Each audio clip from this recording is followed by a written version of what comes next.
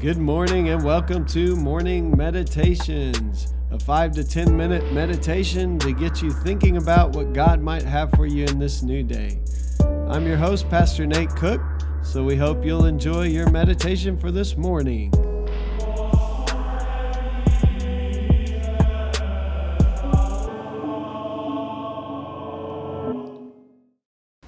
Hey, this is Pastor Nate, and this is your morning meditation for Wednesday, June 26th, 2019.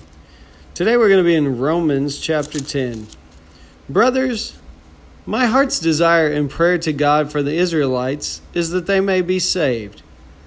For I can testify about them that they are zealous for God, but their zeal is not based on knowledge, since they did not know the righteousness that comes from God and sought to establish their own. They did not submit to God's righteousness. Christ is the end of the law, so that there may be righteousness for everyone who believes. Moses describes in this way the righteousness that is by the law. The man who does these things will live by them. But the righteousness that is by faith says, do not say in your heart, who will ascend to heaven? That is, to bring Christ down. Or who will descend to the deep? That is, to bring Christ up from the dead. But what does it say? The word is near you. It is in your mouth and in your heart. That is the word of faith we are proclaiming, that if you confess with your mouth Jesus is Lord, and you believe in your heart that God raised him from the dead, you will be saved. For it is with your heart that you believe and are justified, and it is with your mouth that you confess and are saved. As the scripture says, anyone who trusts in him will never be put to shame. For there is no difference between Jew and Gentile. The same Lord is Lord of all, and richly blesses all who call on him. For everyone who calls on the name of the Lord will be saved. Wow, that's good news today.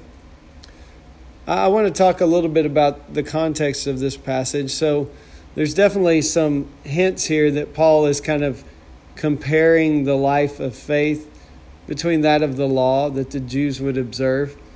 The law was important. It was given to show Israel how to live as God's people. And it was a way to life. They believed it was a way to life. If you'll live these commands, then you will have a good life. You'll have a blessed life. You'll have the life that God desires for you. And so it was important. But what became really apparent in the law was that we're not very good at keeping the law. In fact, that we don't keep the law well. And so when Jesus comes, he comes not to abolish that law, but to fulfill it. And the way he fulfills it is by being obedient at every turn, and by dying on a cross out of love for us, and by rising again, defeating sin and death and hell, all the things that the law kind of showed us we were still bound to. We were still bound to sin. We were still bound to death. We were still bound to the powers of hell because we couldn't keep the law. And so the law had its purpose in its time, but now that Jesus has come, he has put a death to sin and death and hell, and he has conquered them. And so now Paul is saying it doesn't matter as much, we shouldn't be as concerned about the outward appearances of the law, all the laws that the Pharisees had developed, over 600 laws, to kind of expound upon how you should live as a person of God. Those things sometimes got in the way of the heart of the law, or the spirit of the law. And so really what Paul is getting at is that it's faith, it's trust, it's believing that Jesus is the King of Kings and the Lord of Lords. Now, that doesn't mean that we just go off then and live however we want. Many of us like to think, well, okay, so I believe Jesus is King of Kings. Now I'm kind of covered. I've got my salvation covered, and now I can just go about my business. To say that Jesus is King of Kings and Lord of Lords means that we are willing to surrender to this King. We are willing to live in this kingdom. But it's not by living in those ways that we are saved. It's by this faith, this trust, and this hope in Jesus that we are saved.